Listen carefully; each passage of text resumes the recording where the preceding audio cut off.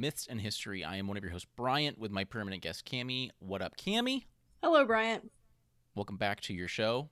Thank you. Where you actually, I would say, took the head on this week's topic, and it's a bit of a doozy. So would you care to tell everyone what we're going to be discussing in your story today? Yeah, sure. So specifically, I am talking about Plato's The Allegory of the Cave, but it's part of a larger topic. An infinitesimally larger. Much Yeah. So, we kind of had this idea, we were kind of bouncing back, like how to talk about like multiverse theory. It's really big in everything right now. That and metaverse, but that's stupid. We're not going to talk about that. This is much better. And simulation theory came up too, because it turns out they're really intertwined in a way. But yes, the Allegory of the Cave is kind of where we kind of stuck it and where we'll evolve. So Cammie's going to give us a story, and then I'll lead a 3-hour lecture afterwards, right? Oh my goodness, don't drive our listeners away. I know, yeah. Or gain, who knows? We'll get one from it. But anyway, so yeah, Cammie's going to give us a story, and I'll talk a little bit about these concepts and some fun stuff afterwards. So Cammie, will you please regale us with your story? Yeah, absolutely. So I used Benjamin Jowlett's translation of The Allegory of the Cave by Plato, and when I was doing the little cite this source button on Google, it gave me lulu.com, which is not where I got it from. I got it from Google, so I don't know if they let Google borrow it or whatever, but apparently it's available there as well. Behold, a cave, dim and dark, that opens to a den where we find 5 humans, restrained from birth, to face the farthest wall. And each person cannot move his head or his legs to adjust his sight. A fire sits behind them, and beyond that there is a wall and a path behind that wall where people walk with puppets of all sorts. Animals and foods and vessels, all made of wood and fabric, are passed along these walls. Each prisoner can only see the distorted shadows of these objects, and as the puppeteers speak, the sound is carried to the wall where the shadows appear, as if the voices were coming from these distortions, and the truth they see would only be the shadows and the echoed voices.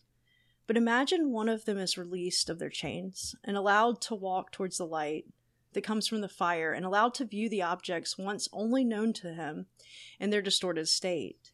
But with the pain in his eyes from the light, and the objects being so distorted in their shadow state, he could not make out that he had witnessed them upon the cave wall. And then he is dragged to the cave entrance, where the sun further blinds him, but his eyes adjust. And when they do, he sees not wooden carvings of animals, but actual animals, and the stars in the sky, and the ocean, and the grass beneath him, and everything that exists in reality. And being overwhelmed with pleasure from everything that is real, he will return to the den, and his eyes must adjust again to the darkness. And now he begs his fellow prisoners to come with him to the light, but he cannot make them come. They ridicule him for believing that there is anything beyond what lies upon the wall.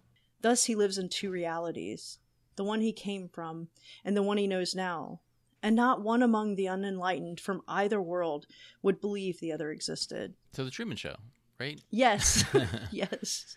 The Truman Show is simulation theory. A funny little anecdote, because we watched the Truman Show when I was in 7th or 8th grade. It was my English class, I think. At the end, of course, the teacher was like, all right, now who would want to do that? And of course, everyone's like, no. And then me, my little smart ass, angsty self, I was like, I'd do it. I'd be Jim Carrey's character. I'd be Truman. And everyone's like, what? You're crazy. And I was like, yeah, but I wouldn't know. And I'd have a great life, or at least one that's like, looked after. And they were like, you're absolutely insane. And my professor's nodding in the background. No, that I did do that. He was impressed by it. I was just being a smart ass. But I was aware. I was on a higher plane. You're definitely on a higher plane. Much higher, yeah. So than all the other middle schoolers. Congratulations, yeah. Brian. Right, I know. So to start off, the Allegory of the Cave we mentioned, and I've looked up, and it's a Platonic idea, both in like philosophy, logic. There's a lot there, and it helps us sort of get this idea of what we know and how we know what we know. Epistemology, right? The study of knowledge.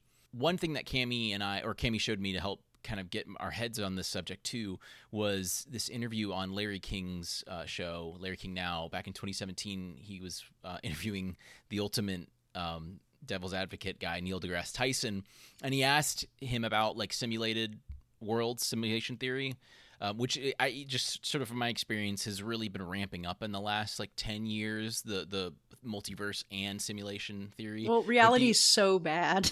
I know. There has to be something else. Yeah. And it's a cool like 2.5 minute video. I could link it. Basically, Neil deGrasse Tyson, he says it's hard because we have the ability to compute a simulation. It almost like that's why, because we are in a simulation, because it's sort of like once we get to that level of computing power where we can do it, it's going to happen, and it's going to happen within that. And so it's simulations all the way down almost. It's infinitesimal and things like that. Yeah, it's like when the Sims play a video game in The Sims. Right, yeah, 100%. Yeah, the Sims, given enough computing power and intelligence, will be like, let's do that. And it was Nick Bostrom, a Swedish-born scientist, worked through Oxford in the 90s. He really helped pioneer the life as a simulation theory, and he sort of based it down. I'm gonna give you a warning. I'm gonna ruin a lot of this. I'm gonna get a lot of it incorrect. I won't say wrong, just not as right as it should be, because when it comes down to all this, it's just math. It's all math. Like every article I went through, it would always be like, this is a theory in metaphysics and epistemology. It's all about like physics and knowledge or philosophy. That's all this stuff is. It's like math but he had this idea of like a trilemma, and it's tough to kind of like explain it when I don't understand it myself. For me, it is saying like, he's saying once we get to the point where we can do it, it kind of will happen, especially because it's going to be a matter of running simulations of evolutionary history or like variations thereof. So it's kind of like, how to, like, let's simulate a Neanderthal. Plato coming up with the cave allegory. We want to see this stuff happen sort of naturally in a way, or naturally. Speaking of metaverse, I saw an ad for it the other day. And now I'm mentioning it. Ugh. Anyway, it didn't sell me or anything, but It did say, and I was like, well, I might want to do this, but it said that, watch, so somebody kill Caesar or whatever. I don't know what it was exactly, but it was like, watch this happen in real time. It's like, that is a simulation. Yeah, for sure. Yeah, and that's kind of like the beginning of this computing power. It's like, yeah, we can recreate events that we know, but like, we can also like let them happen naturally, or like set up parameters that are exact to and ourselves. Just see what is the probability that this would have actually happened outside of a simulation too. Right. And so and that kind of leads me to what the multiverse theory is, and I'm gonna really try and nip this down to simple bullet points that I've made. So multiverse, almost 90% of this is Wikipedia. I couldn't go much farther because of how complicated this crap was, guys. I'm really sorry. But the multiverse is it's a hypothetical group of universes. Together, they compromise everything that exists, and there's physical laws and constants. Sometimes they're called parallel or other universes, alternate universes, or many worlds. This is really, like, in a nutshell, this is kind of the key of where multiverse theory arrives.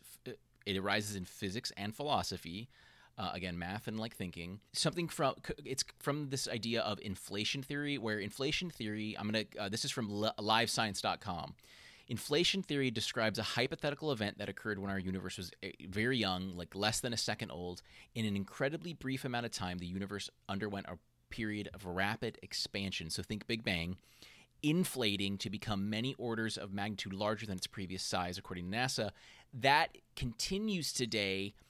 It's tough because, like, you're just saying the universe is expanding, and it was expanding at a higher rate, acceleration was higher. It's done expanding in some areas, but in other areas it's not.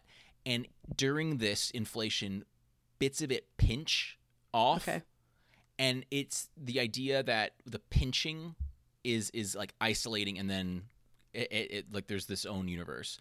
At that point, how would we even know? Right, and that's it's tough, and that's where like the mathiness comes in from, because like inflation theory, pinching, these are just kind of we're trying to explain observable universe, and these ideas come from us observing the universe. So like it's empirical, it's going off of things, and we're trying to decide why is this part of the universe expanding but this part is not, or inflating, I should say, not expanding. I think those are different things. Someone's probably screaming at their phone. I don't know. Another reason that helps like multiverse and things like that is because they're again, to quote Life Science, this might explain why our universe has certain properties that it does, particularly the properties that are hard to explain with fundamental physics, like dark matter or the cosmological constant. This was from Helling Dang, a cosmologist at Arizona State and an expert in multiverse theory. So they say if there is a multiverse, then we would have random cosmological constants in different universes, and it is simply a coincidence that the one we have in our universe takes the values that we observed. So, and Dang is looking for black holes, thinking that that's kind of the way, like the key to it or whatever. Right? Yeah. That would be like the main way to these things kind of communicate. So, yeah, inflation theory, expanding universe, inflating and expanding, I believe, are different things. That's kind of where it comes. Now, the idea of having multiple universes it new. Funny enough, an origin comes from Chrysippus of Soli, who was a Greek Stoic from 200 BC, died in 206. In general, really cleaned up Stoicism for the future. You know, it was tough to like defend philosophy at the time, like especially when everyone was loving Aristotle and stuff like that. He's also famously known, and this is how I knew him, that he was apparently reported to have died from laughing. He told a joke.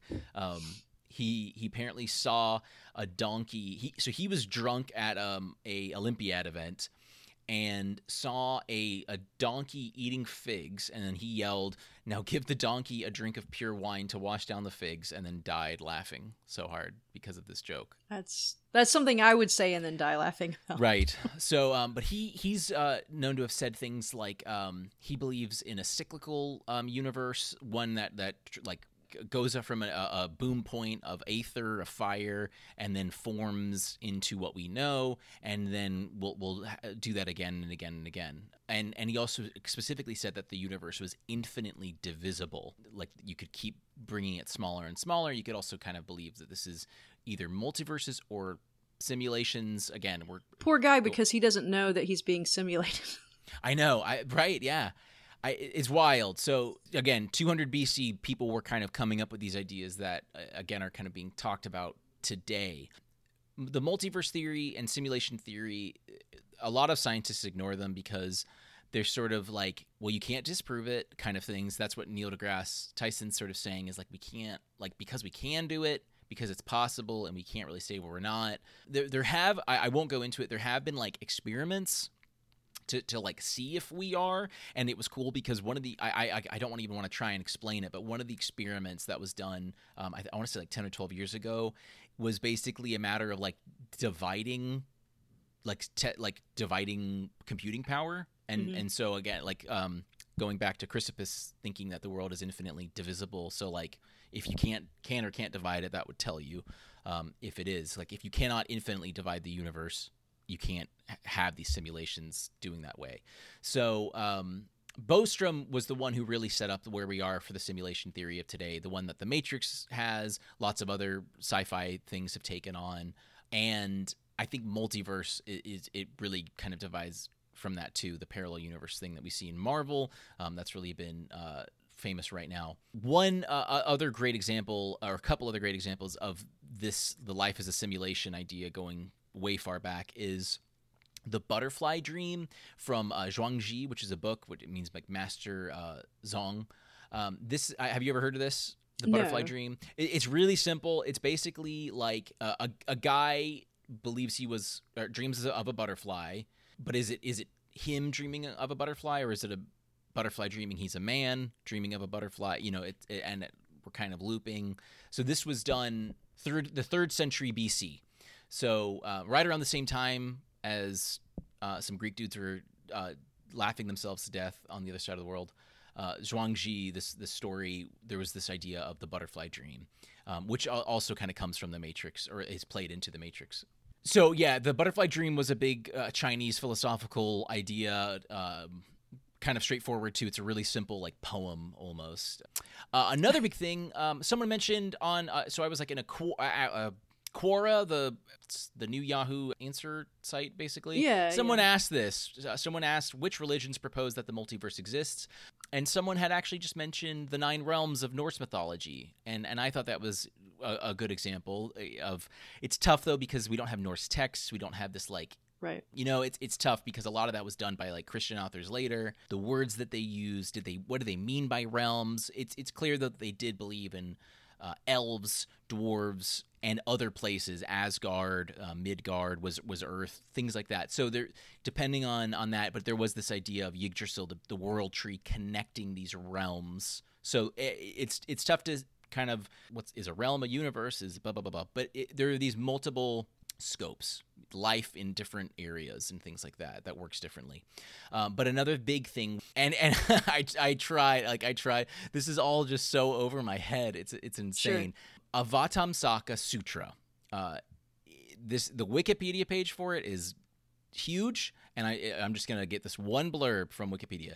The Avatamsaka Sutra describes a cosmos of infinite realms upon realms mutually containing one another. So this stuff was written in the BCs.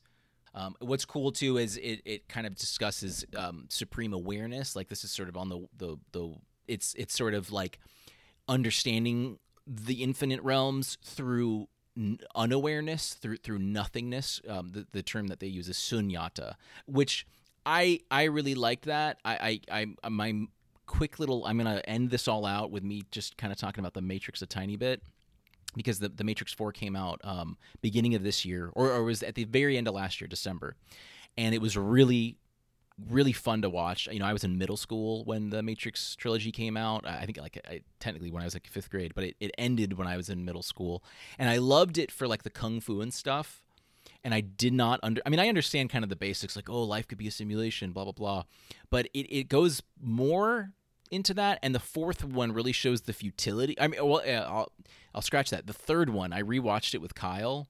Not too like before Kyle and I watched the 4th one, we rewatched the trilogy, and I hadn't watched it since I was a kid. So going into it, it was really funny because all of the fight scenes were kind of like blasé, because you know Neo's like powerful and like and that Neo learns that too. He's like, there's no point in fighting.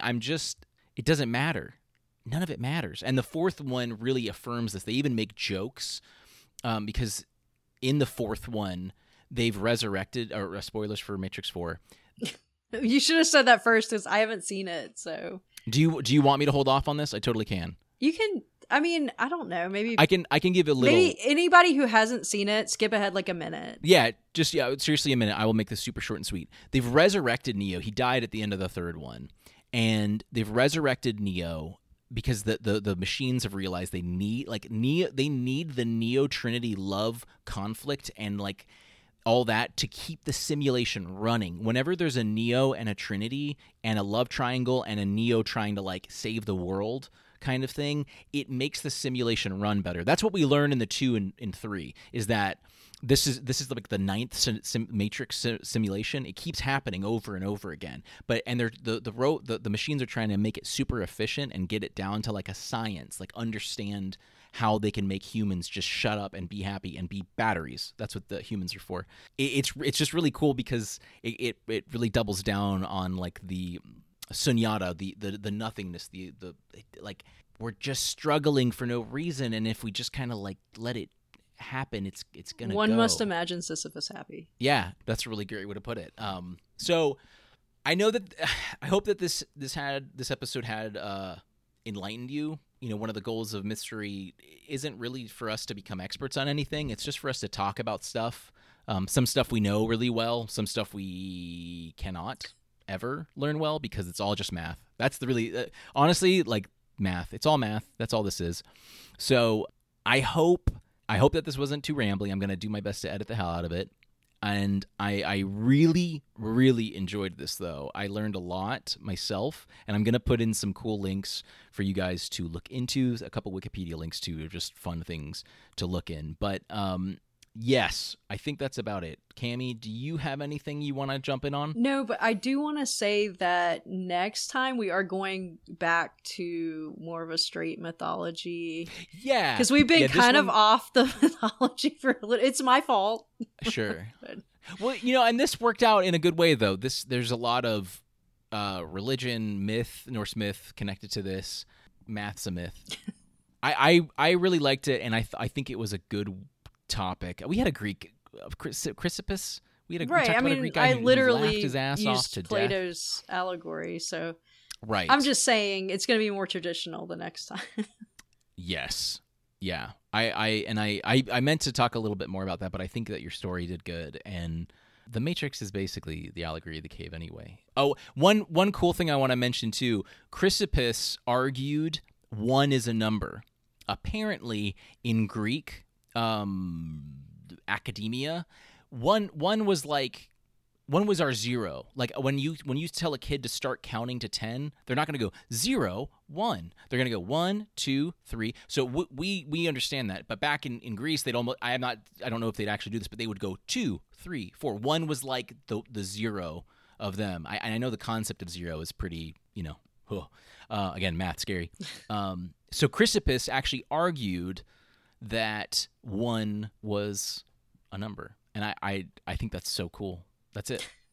That's all I wanted to add. This guy Chrysippus was wild. I really like him a lot. I'm gonna have to look into it. It's great. I'll link. He's one of the links I'll put in there. Just spending his Wikipedia page isn't too long. Sadly, all of his works are pretty much just excerpts. None of his original works remain. But he was so important, and it's cool because his importance was recognized throughout the.